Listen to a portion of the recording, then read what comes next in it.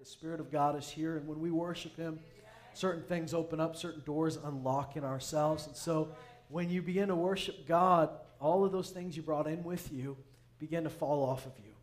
And you know, there's no easier way to receive the Word of God than from a pure and sincere heart that's not burdened down with all the affairs of life, that's not burdened down with all the thorns that have crowded out the Word. So when we worship God and all that stuff falls off, it's a good time to get the Word.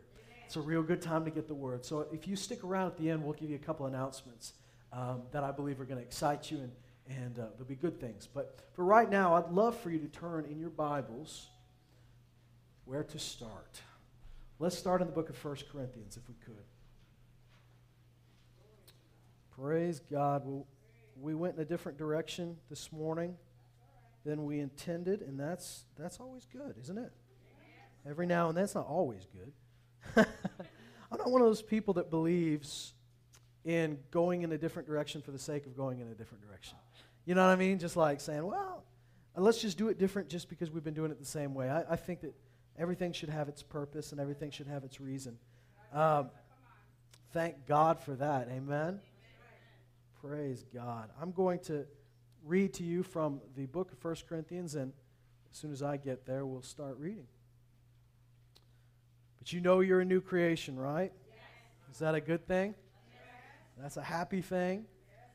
There's something about being a new creation that changes the way you think about yourself and the way you think about Jesus and the way you think about other people.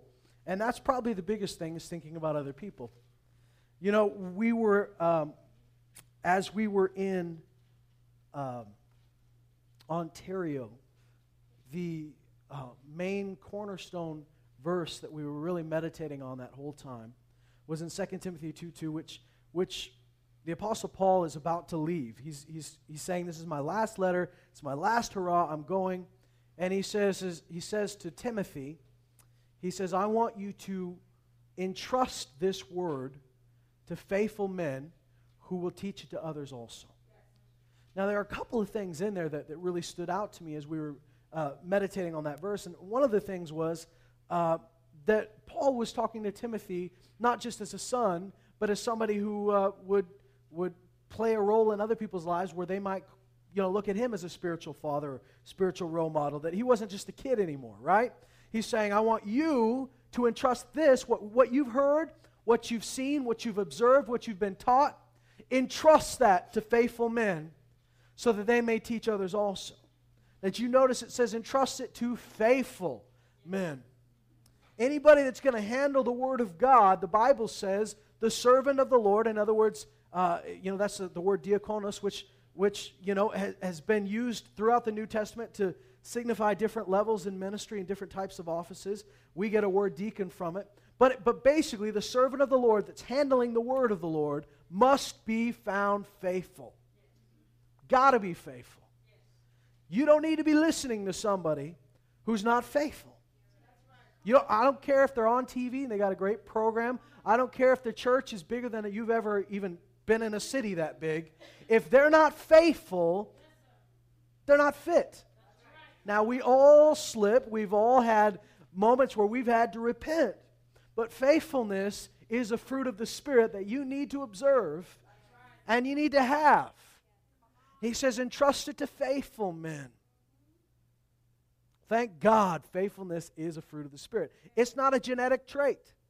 Do you know that? You weren't born faithful. You weren't born faithful. You at some point had to let the Holy Spirit work in your life and breed faithfulness in you. So if that's the case, that means we were all at one point unfaithful. So in order for Paul to say to Timothy, entrust this to faithful men, Timothy might know some people who didn't always seem so faithful. He might know some people that at some point were unfaithful. And he's going to have to say, are they faithful now? Have they demonstrated this fruit in their life? Because nobody's born faithful. Nobody's born qualified. Nobody's born fit. Everything we have, we receive from the Spirit of God by the grace of God. And that doesn't mean that faithfulness just magically comes on you when you get born again. You have to choose to let that fruit work in your life. But it will come If you let the Spirit reign in your life, you let the Spirit rule, you walk by the Spirit, those fruits of the Spirit will be evident. Faithfulness will be evident. We've got in the body of Christ great teachers, great communicators, great musicians, great ministers of all types. Well, I'll tell you what I'm always looking for. I'm looking for faithfulness, because there are certain things you can't fake. You can fake being a good speaker. You can be a good speaker and not have any of the Spirit of God. You can fake. To those that aren't super spiritual, you can make everybody feel goosebumps just by the way you communicate something. You can sound great on the stage, and your voice can go up and down at such the right level and the right time that everybody says, oh, the Spirit's in this place, but it's the same anointing that's on Disney. It's just emotion, right? What you can't fake. You can't fake love. I'm talking about the real God kind of love. It's the one thing the world really can't fake that we do. It's the thing that Jesus said is going to prove you are my disciples. Because no one can fake that kind of love. They can fake other kinds of love, Hollywood love, but the kind of love that lays your life down for others, you can't fake. The kind of love that's inconvenient, the kind of love that loves the unlovable, the kind of love that loves people that hate you, you can't fake that. And you can't fake faithfulness for too long. Fake it for a little while, right? You can fake it for a little while and get by with it. But in reality, it'll show. And if you say, I feel called to do something in the church, I feel called to serve in this way, I feel called to this type of ministry, then my advice to you is cultivate faithfulness, as the Bible says. Cultivate faithfulness. If you can be found faithful in the little things, you'll be made ruler over much. There's no way somebody gets behind this pulpit who wasn't willing to sweep the floors. There's no way somebody gets on that piano who wasn't willing to, if we needed them, to teach children or to help with the nursery. You've got to just be faithful at times. Now, I realize we're not all called to do the same thing. I think I've done every single role in the church that I can think of. I think at one point or another I've done it. I've done nursery, I've done children's ministry, I've cleaned the church, cleaned the toilets, seniors ministry, all of them. Music. So I know what you're going through. I know sometimes you say, I've shoveled, I've done the lawn. I know sometimes you say, this isn't what I imagined when I said I surrender all. I thought I was going to preach in front of thousands. Why, God? Eloi, Eloi, lama sabachthani. And you go through life. But come on, buck up. And be faithful in what you're called to do right now. Let that come out. And I can assure you, somebody can be really talented, but if they're not faithful, it's not worth it. So here's what I'm getting. I'm not really getting at faithfulness. That's not really what we're talking about. But what I want to talk to you about is being able to see people in a new light, being able to redefine how you look at somebody, being able to receive them as God sees them. And so what I'm getting at here with this faithfulness thing is that, like I said, it's not a genetic trait. It's something that is a fruit of the Spirit. They weren't always necessarily so faithful. You have to be able to get over your history with people and realize that they are a new creation in Christ Jesus. You have to be able to get over some of the mistakes people have made. If they repented and they moved on, you need to just like Jesus does, throw it in the sea of forgetfulness and move on with it. Because everybody in this room has been disqualified at some point. But thank God it's not us that qualifies us, it's Jesus that qualifies us. And as Paul said, he says, I'm least fit to be called an apostle. But by the grace of God, I am what I am. Now let's look. Did I tell you 1 Corinthians? Well, I meant 2 Corinthians. 2 Corinthians chapter 5. If you turn there. You know where I'm going with this. This is very foundational verse, foundational section of Scripture.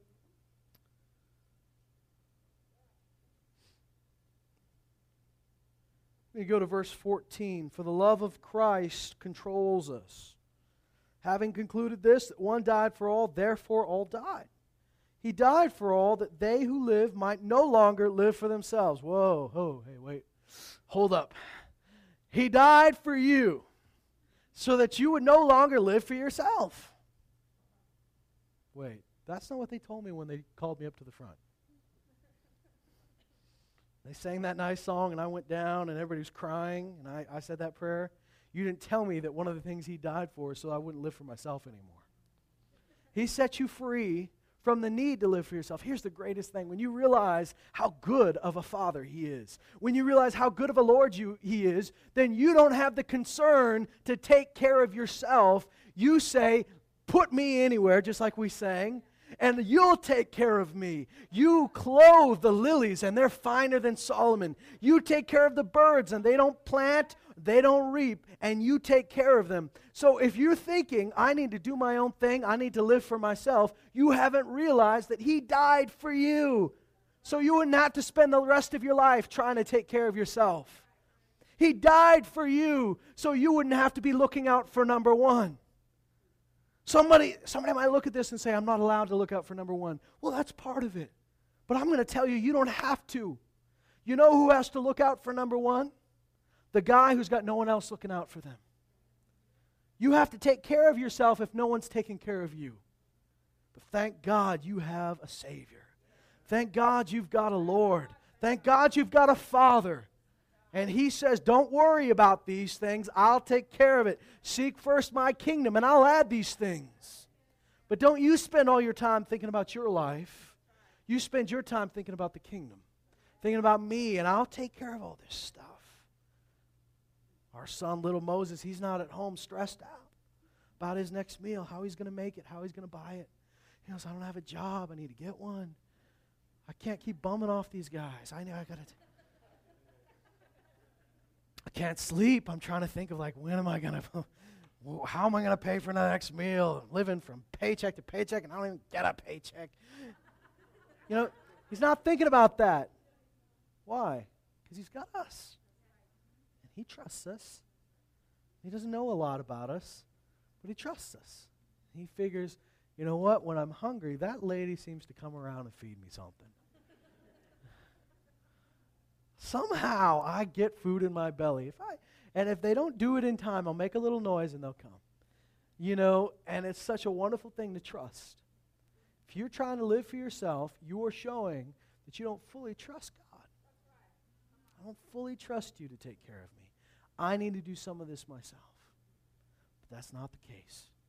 He says he died for you, so that they who live may no longer live for themselves, but for him, who died and rose again for himself? No. It says who died and rose again on their behalf. Isn't that awesome?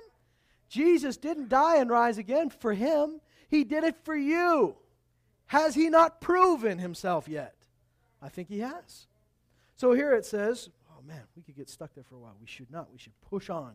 Therefore, from now on, listen, from now on, because of that, from now on. Now, is there an end point to that? Are there exceptions? Do there appear to be loopholes? No.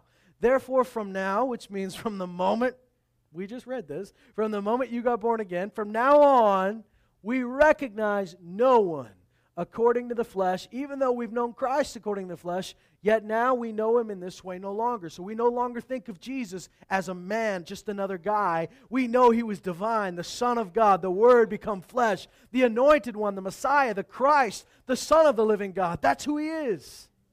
And in the same way that we just don't say Jesus was just a good teacher or a good man, we've got to look past people's humanity and see God in them, see Christ in them. The Bible says in Colossians 3 that now we look at each other and there's no distinction because Christ is in all and Christ is all. Thank God. So when you get born again, you see a new creation. You don't just see who they used to be. You don't just see their flaws. You don't just see their limitations. You don't just see who they physically are. You see who God made them to be. And it says here that we recognize them no longer according to the flesh. He says in verse 17, therefore, if anyone is in Christ, he is a new creature. He or she is a new created being. The old things have passed away. Behold, that means look at this, stare at this for a while. New things have come. Now all these things are from God, who reconciled us to himself through Christ and gave us the ministry of reconciliation. Thank God he gave us his ministry of reconciliation. Namely, that God was in Christ reconciling the world to himself. And he is committed to us, not counting the trespasses against him, and he's committed to us the word of reconciliation. So here he says, if anyone, we're not going to judge anyone after the flesh anymore. I may have known you in high school. I'm not going to think about you that way anymore. I may have known you last week, and I got to get over that. Because I'm not saying that we have this moment where, he points something at our face and we just forget everything. You do remember. You realize that as much as we say forgive and forget, your brain doesn't work that way. Right? Honestly. Now, our understanding of Jesus, of God, has sometimes been interesting. You may have heard it preached. God, he has absolutely no recollection of anything wrong you've done. Well, and there's a degree of truth to that, because he threw it in the sea of forgetfulness. He said, I will remember your sins no more, right? But then, if that were the case, that he just that he couldn't pull on his memory and remember that somebody sinned, he'd get a revelation every time he read the Bible. Oh man, again, I keep forgetting that Paul did that. Again, I forgot it again. It'd be like this goldfish memory where every time he comes around, he's freaked out again. I remember saying to my friend, I had a friend who worked in a pet store, and I said, man, isn't the coolest thing, those goldfish, they can be in a small little tank, and they just constantly, their memory is so short, they constantly just think they're in new ocean all the time. And that's just wonderful. I said, what a wonderful way to live for them. If they can't be in the ocean, at least they think they are. Wow, this is beautiful. But my friend, you see, while I'm the optimist, my friend was a bit of a pessimist, and he said, but when they're dying, they think they've been dying all their life, It's like, man, that's a dark way to look at it, dude. God is not, brain damaged, and he just can't recall that Moses ever did anything wrong. But he will never bring it up. And to him, it's not relevant. To him, it's been separated. To him, the punishment for it, the payment for it, the sin itself has been placed on Jesus, and it is no longer on your record. He will never bring it up again. He'll never bring it up against you. You will never be accused with it. Thank God. So, you still have a brain that still remembers that people did stupid things. And you still remember that last time I trusted this person, here's what happened. Anybody ever had a moment like that where you want to trust somebody, but you're like, last time I did, whether it's something so small as lending them a book and you never got it back, to somebody was supposed to show up and pick you up and they never showed up, to something bigger than that. Last time you told them something personal and private, they went and told somebody else. There's nothing wrong with being educated and being wise. Saying, maybe I don't tell them everything. But you have to learn to move past that. You have to learn to move past history and realize that person has probably, hopefully, come a long way. If they haven't, then the Bible says, with gentleness, restore such a one. If they're not there yet, restore them. If they're not that, help them get to where they need to be. And once they're there, once they've repented and moved on, and repented doesn't mean that they spent 2 hours crying at the altar. Repented doesn't mean that they stained your shoes with their tears. Repentance means they turned, they changed, they had a shift, and they moved away from it. And once they've done that, you have the same obligation to them that Jesus did for you, which is wipe the slate clean and move on. Because there are going to be people in your life that God wants to use, and relationships that God wants to use together, and if you can't move past who they used to be, they won't be who they're supposed to be in your life. I sometimes look back at my junior high version of myself, and I cringe. Because sometimes I was just such a doofus. I thought I was so cool. I wasn't. And there's some things that are just like nerd moments. They're like, I can't believe I said that in front of people. And there's other times where you say, boy, I could have stood up for somebody then. Boy, I could have stood up for Jesus then. I backed off. And you're a little bit ashamed of that. And so my wife, decided, she stayed off Facebook for a very long time. And I'm not telling you need to be on or off Facebook, but she stayed off of it for a very long time because she just said, what's the point? I don't need that. And then, the Lord began to talk to her about just using it just as a ministry sort of thing. So when she first started Facebook, all she'd do was just scriptures and things that we had heard in the sermons in the church, what God had been saying, and she just put it out there. And the thing is, she started finding high school friends and befriending them. I'm like, what are you doing? Leave those people alone. I mean, just, for me, I don't want to go back there.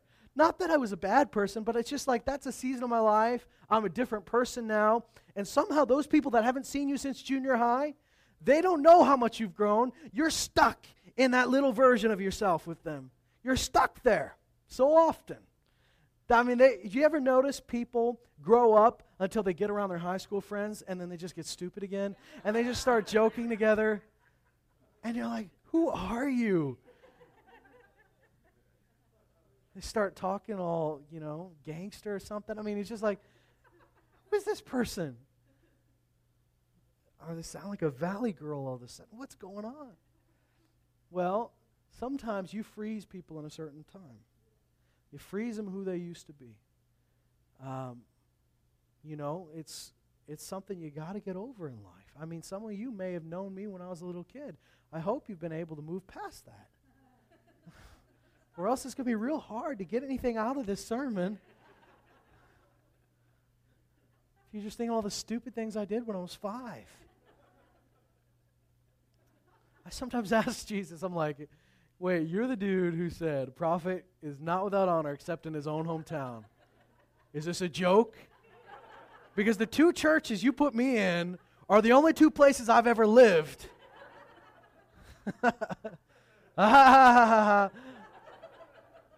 Prank over. What's the deal? Thank God the grace of God has been on us and you to be able to move past childhood and move on to bigger things. And you got to be able to do that.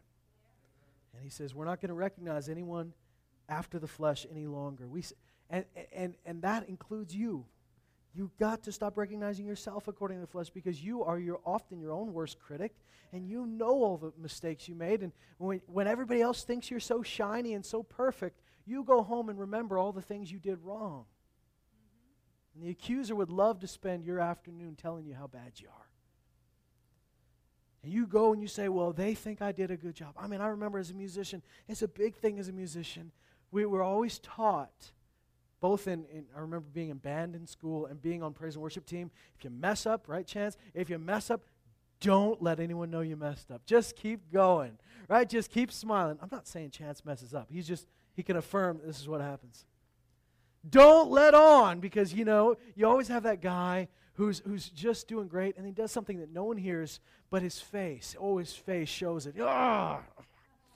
And you could tell, he messed up. I don't know what he did, but he messed up. It's all over him. So we were taught, don't just keep playing, just keep going. I had a friend in school who played the tuba, and if he made the smallest mistake, he'd get frustrated and stop playing. And we would have to, there'd be these moments where we had to go through these tests, and you had to play a certain song. It took like half an hour for this guy to get through a 2-minute song because he kept stopping every time he messed up. Well, we learn to just not let on and just keep playing. So I remember when I started out playing music on the praise and worship team, I'd go home and think, all the spots I messed up. I'd know, but I'd have people say, wow, you did so great today. Man, that was perfect. And I'd say, I messed up a lot. Well, I didn't notice. I broke a string. I didn't notice. So you had other people thinking you were great, but you went home and you were criticizing yourself and saying, I could have done this and I could have done that. But you know what? Get over it. Because as much as you are familiar with your own humanity, you have to embrace the fact that you're a new creature too. And I'm not going to recognize myself according to the flesh anymore. I'm not going to think of myself as limited as I always have. I'm not going to think of myself the way I used to always think of myself. I'm going to move on and see what Jesus sees in me. I'm going to move on and see what He died to put in me. Because it's worth it.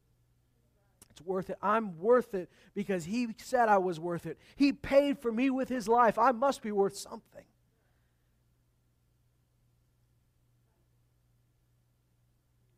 In the book, let's see where to go here. You guys know in the book of Malachi, you remember the last words that were ever spoken before Jesus came, as far as Scripture? The last prophetic words that were spoken were the last part of Malachi. In fact, let's read it real quick.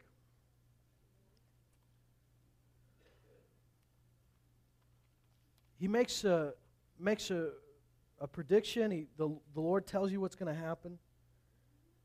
And tells him about the great day of the Lord, talks about the Messiah. And here, in this last part of Malachi, this set the tone for what a lot of people in the Jewish world, when Jesus came, what they were looking for and what they were expecting. Because in the end of Malachi, he leaves them with hope.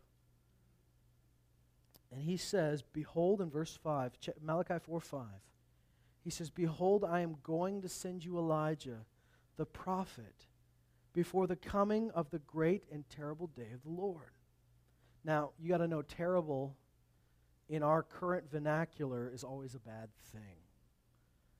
But, for instance, Ivan the Terrible, he sounds like a bad guy, huh? But to them at the time, they called him Ivan the Terrible. That wasn't a bad thing. That just meant he was great, like awesome. Isn't it funny that we say awesome? Some awe is good, but awful is bad. I got some awe. Well, that's good. I'm full of awe. Ah, it's awful. The same way terrible just meant great, huge, mighty. It wasn't necessarily like you should be scared of it. Although, if you read some of those prophets, maybe some people were. But he says, behold, I'm going to send you Elijah the prophet before the coming of the great and terrible day of the Lord. He will restore the hearts of the fathers to their children and the hearts of the children to their fathers, so that I will not come and smite the land with a curse. So, throughout this time that they're waiting for the Messiah, they're also waiting for Elijah. So much so that when Jesus came, one of the things they brought up to him several times was, you can't be the Messiah because Elijah hasn't come yet. There's a moment where Peter, James, and John go up to a top of a mountain with Jesus, and they're hanging out, and they get sleepy. They always get sleepy at these big moments, right? And then they start to wake up, and they're like, wait, am I the only one seeing this? Are we all seeing this at the same time? Because it looks like Moses and Elijah are talking with Jesus.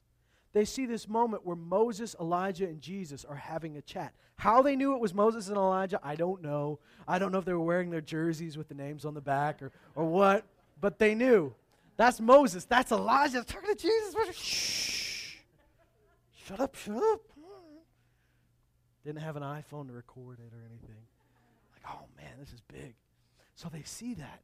And as they're going down the mountain afterwards, one of them brings this up, and he says, why do they keep saying that Elijah's supposed to come before you? Like, before the Messiah comes, Elijah's supposed to come. And Jesus says, well, it's true. But he says, here's the deal. Elijah did come. And they treated him just as bad as they treated him the first time. Now you go, wait a second, I don't remember this in the Bible. I don't remember Elijah showing up. But you remember when John the Baptist, before he was born, his father prophesied over him. After he was born, right when he was born. His father prophesied about him and said he'd be the voice crying in the wilderness, prepare the way of the Lord. He said he would go in the power and the spirit of Elijah. He would turn the hearts of the children to the fathers and the fathers to the children. In other words, John, you're playing the role of Elijah. Doesn't mean Elijah came back and possessed his body. He says, no, the spirit that was on Elijah, it was on John. So when God said Elijah's going to come again, He didn't say, I'm going to throw this guy back into a body. I'm going to resurrect a corpse and send him amongst you. No, He just says that that same Spirit that was on Elijah, I'm going to send back, and He'll prepare the way of the Lord. Well, when John is confronted with this information, not this information, but when someone says, who are you anyways? He had a group of people saying, like, who are you supposed to be? That's a big question, isn't it? And they said, are you the Christ? He said, no. They said, are you Elijah? Listen to what he says. No. You see, God knew something about him that he didn't even know about himself. Are you Elijah? No. And they said, well, who are you? He said, I'm the voice crying in the wilderness. Prepare the way of the Lord. That's all he knew. That's what he knew, and so that's what he said. And yet he denied that he was the one that was going to prepare the way. He denied that he was Elijah. But watch what Jesus says in the book of Mark.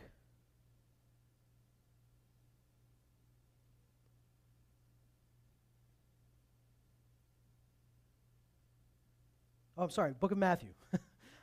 I don't want to make this a bad habit of giving you the wrong chapter. Wrong book. Matthew 11. Let me give you some background of this because for the sake of time, we won't read all of it. But in Matthew 11, John has been put in prison.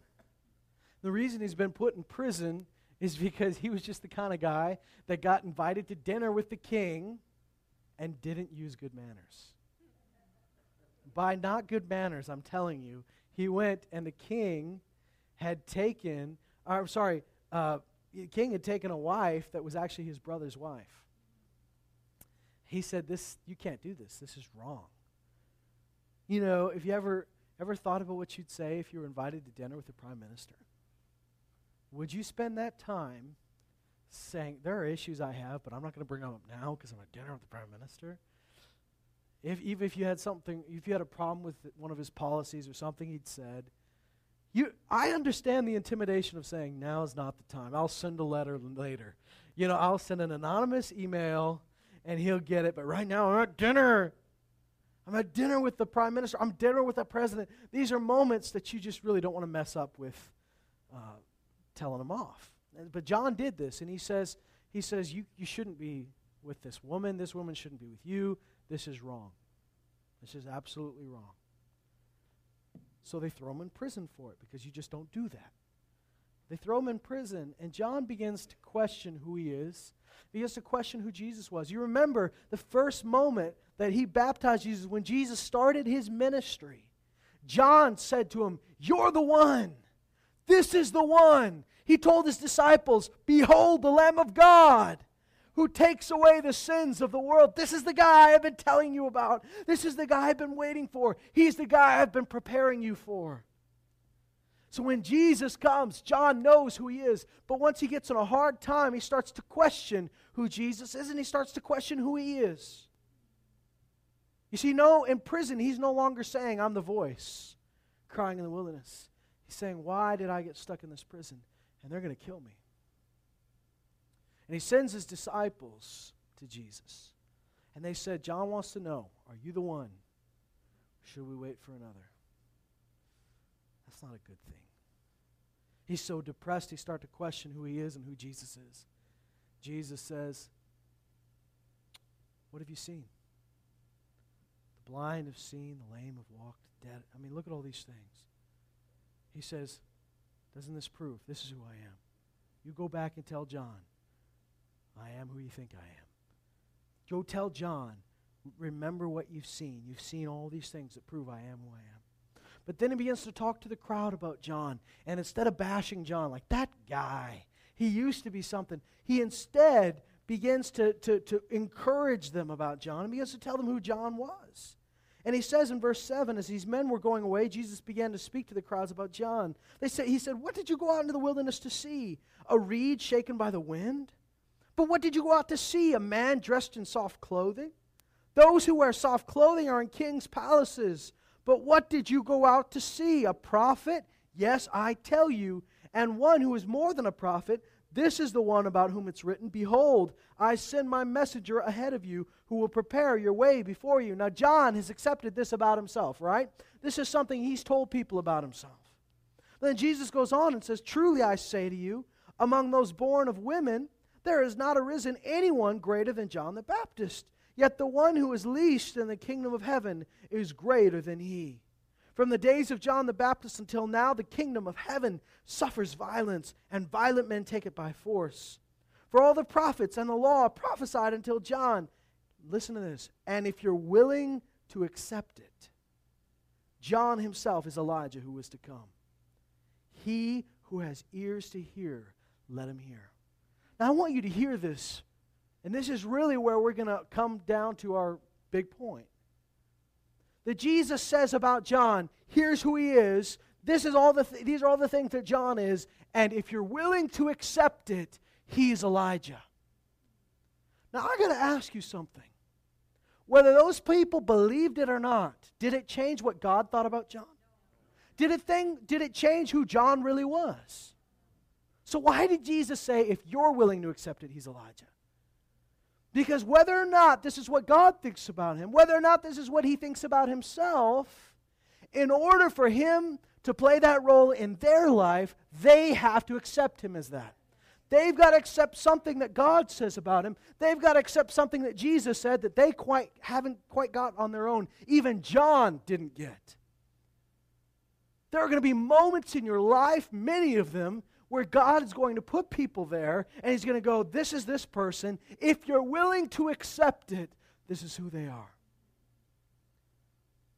Now, that doesn't change who they are in God's eyes. Let me use myself as an example. Whether or not you see me as a pastor or as your pastor, that doesn't change what God thinks about me. He's not saying, well, the people have spoken, you're out. Sorry. You've been demoted. He doesn't say, if we're going to take a vote, if they like you, you get to keep the title. No. I know who I am, and nobody can change that. That's just who I am, right? That's what I was created to be. I know what I am. I know my part. I know my role. But if you can't accept me in that role, I can't be a pastor to you. And the grace of God that's on my life to pastor will do no good in your life if you can't accept me as your pastor. Right? That's not my fault. It's not God's fault. That's whether or not you're willing to accept it. We all have to accept people in our life that God says this is who they are. Are you willing to accept them as that?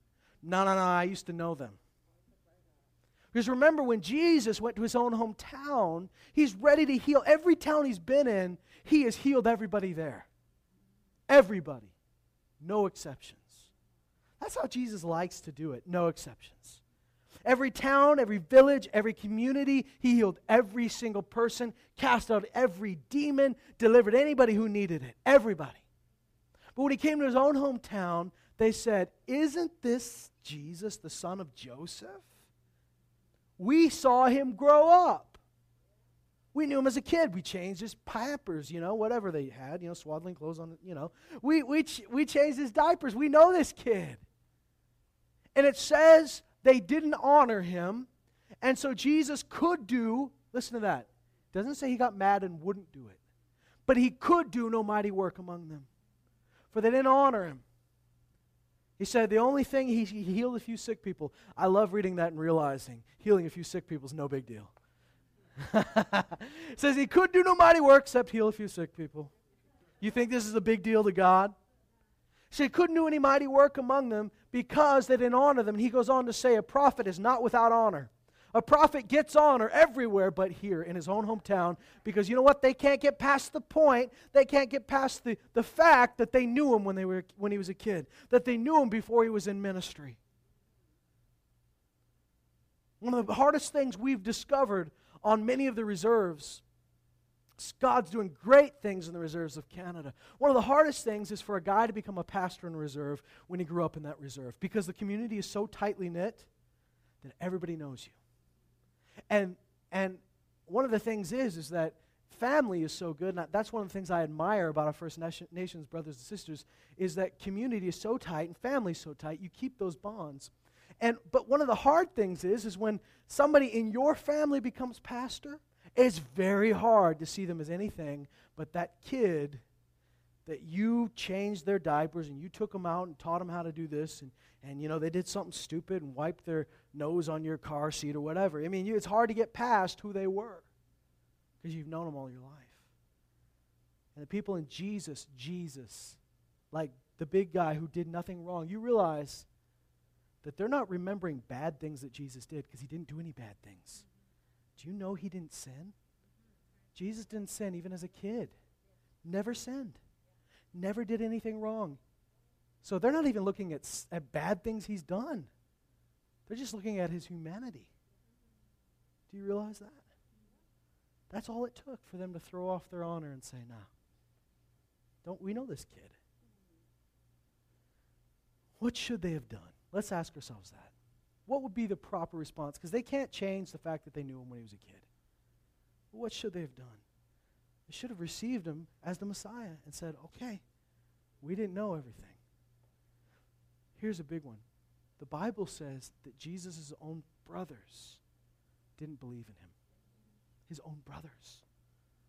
His own brothers wouldn't believe in him. Why? Because you get too close to somebody, it's really hard to look past the humanity. It's really hard to look past just their carnal nature, who they are. It's really hard to look past the fact that they are a fleshly person, that they are somebody that, you know, doesn't look divine to me. I grew up. I know. I know he went to the bathroom. I know he had to sleep. How can he be the Son of God?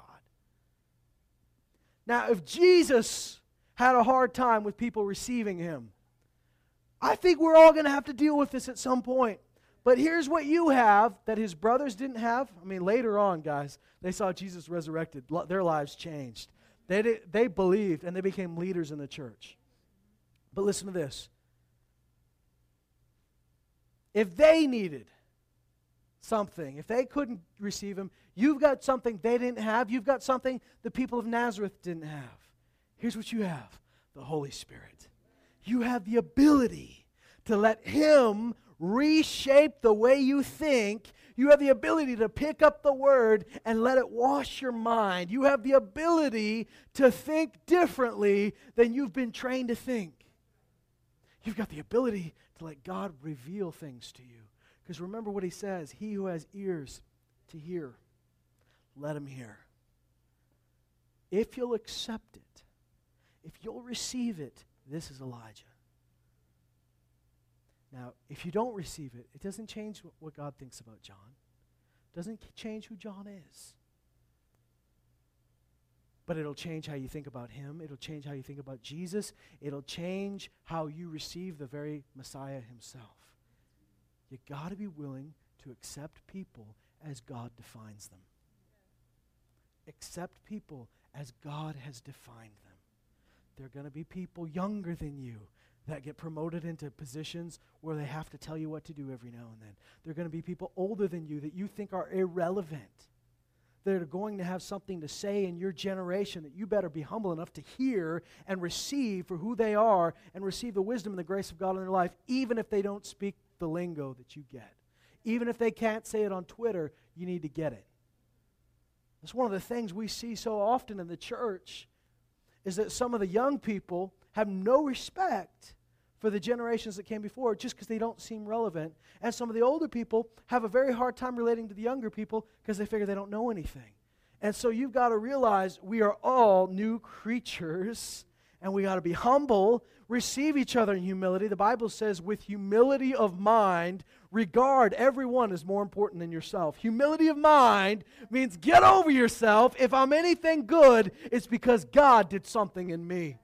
And when I start to think about myself that way, it's easier for me to think about Jared differently because everything good in me came from him. So if he did that in me, can't he do that in Jared? And if Jared were to someday be in authority over me, I'd have to get past the point that I've been Jared's pastor and recognize that God is doing something in Jared that's going to bless me if I'll receive it. Because Jesus said, you mistreated Elijah when he came the first time. They mistreated him when he came the second time. He goes on to say, you're like children. Listen to this. He says in the next few verses, he says, what should I compare this generation? It's like children sitting in the marketplaces who call out to the other children and say, we played the flute for you and you didn't dance. We sang a dirge. That's a very sad, like a funeral song. And you did not mourn. For John came neither eating nor drinking, and they say he has a demon. The Son of Man came eating and drinking, and they said, behold, a gluttonous man and a drunkard, a friend of tax collectors and sinners. Yet wisdom is vindicated by her deeds. So what he's saying is, you know what the problem with you guys is? In hindsight, you love Elijah. In hindsight, you love Moses. But when he comes, you don't receive him. He said, you mistreated Elijah, you mistreated Moses, you mistreated all the prophets, you killed them. And then you come back and say, we love the prophets. But he says, if they came today, you'd kill them again. And the proof of that is you're trying to kill me. So the Bible says, believe the prophet and prosper. It doesn't say there's a prophet in your land, everybody's going to do prosperous. Everybody's going to be fine. It says, believe the prophet and prosper. So if you'll receive the prophet, you'll get that reward. But if you don't, you have no part in it. So you have to learn that there are going to be people that God puts in your life that are very human, and you may have known who they used to be. You may have to get over the fact that they're younger, they're older. You may have to get over the fact that they're a different gender than you. You may have to get over the fact that they don't like the same kind of music that you do, and get past it and say, God, who is this person supposed to be in my life? And I'm going to look past who they used to be. I'm going to look past who they seem to be, and I'm going to see who you made them to be. If I can accept it, I'm going to get more out of that relationship if I can accept them for who God made them to be. Now, before we close up, let me qualify this and say this. Not everybody who says they are something is something. So if somebody comes to you and says, I'm a prophet, begins to prophesy to you, you don't have to accept them as a prophet. Somebody says to you, I'm an apostle, you need to listen to me. You don't have to accept them. The Bible says, it's not them that commend themselves, but those that the Lord commends. So people that come along and try to pump themselves up to you so you'll listen to them, usually aren't worth anything. God will commend them. Remember, Jesus said, wisdom is vindicated by her deeds. Look at the fruit and judge it. Listen to the Holy Spirit and see them that way. And there are going to be people that are supposed to be something in your life, but they're not there yet. Have the grace to let them get there. Thank God. I want you to be careful about this because, some of us just say, well, all right, I guess I've been too harsh on people. I've been too judgmental. And you have, Wacky McFruity Flake come in your life and tell you that you need to walk around City Hall 7 times every day and then dump Cheerios on your head. And and all these things, the walls will fall down. But that doesn't mean that they're from God. So you need to be able to say, okay, God, I'm trusting you. You bring the right people into my life. I'll be able to look at their life and see fruit. I'll be able to sense right here, because you've got the Holy Spirit is a discerning spirit, right? Some people think that there's only one person in the church that's got discerning of spirits. That's wrong. If you've got the Holy Spirit, you can discern. And go, okay, that's not right. That is right. And you say, okay. But in order to do that, you have to go with an open heart and an open mind and say, okay, I'm going to forget about what they're like. I'm going to forget about personality for a minute. I'm going to forget about all these things that cloud my mind with prejudices. And I'm going to see them as God sees them. And if I'll accept them as God says they are, I'm going to get something out of that.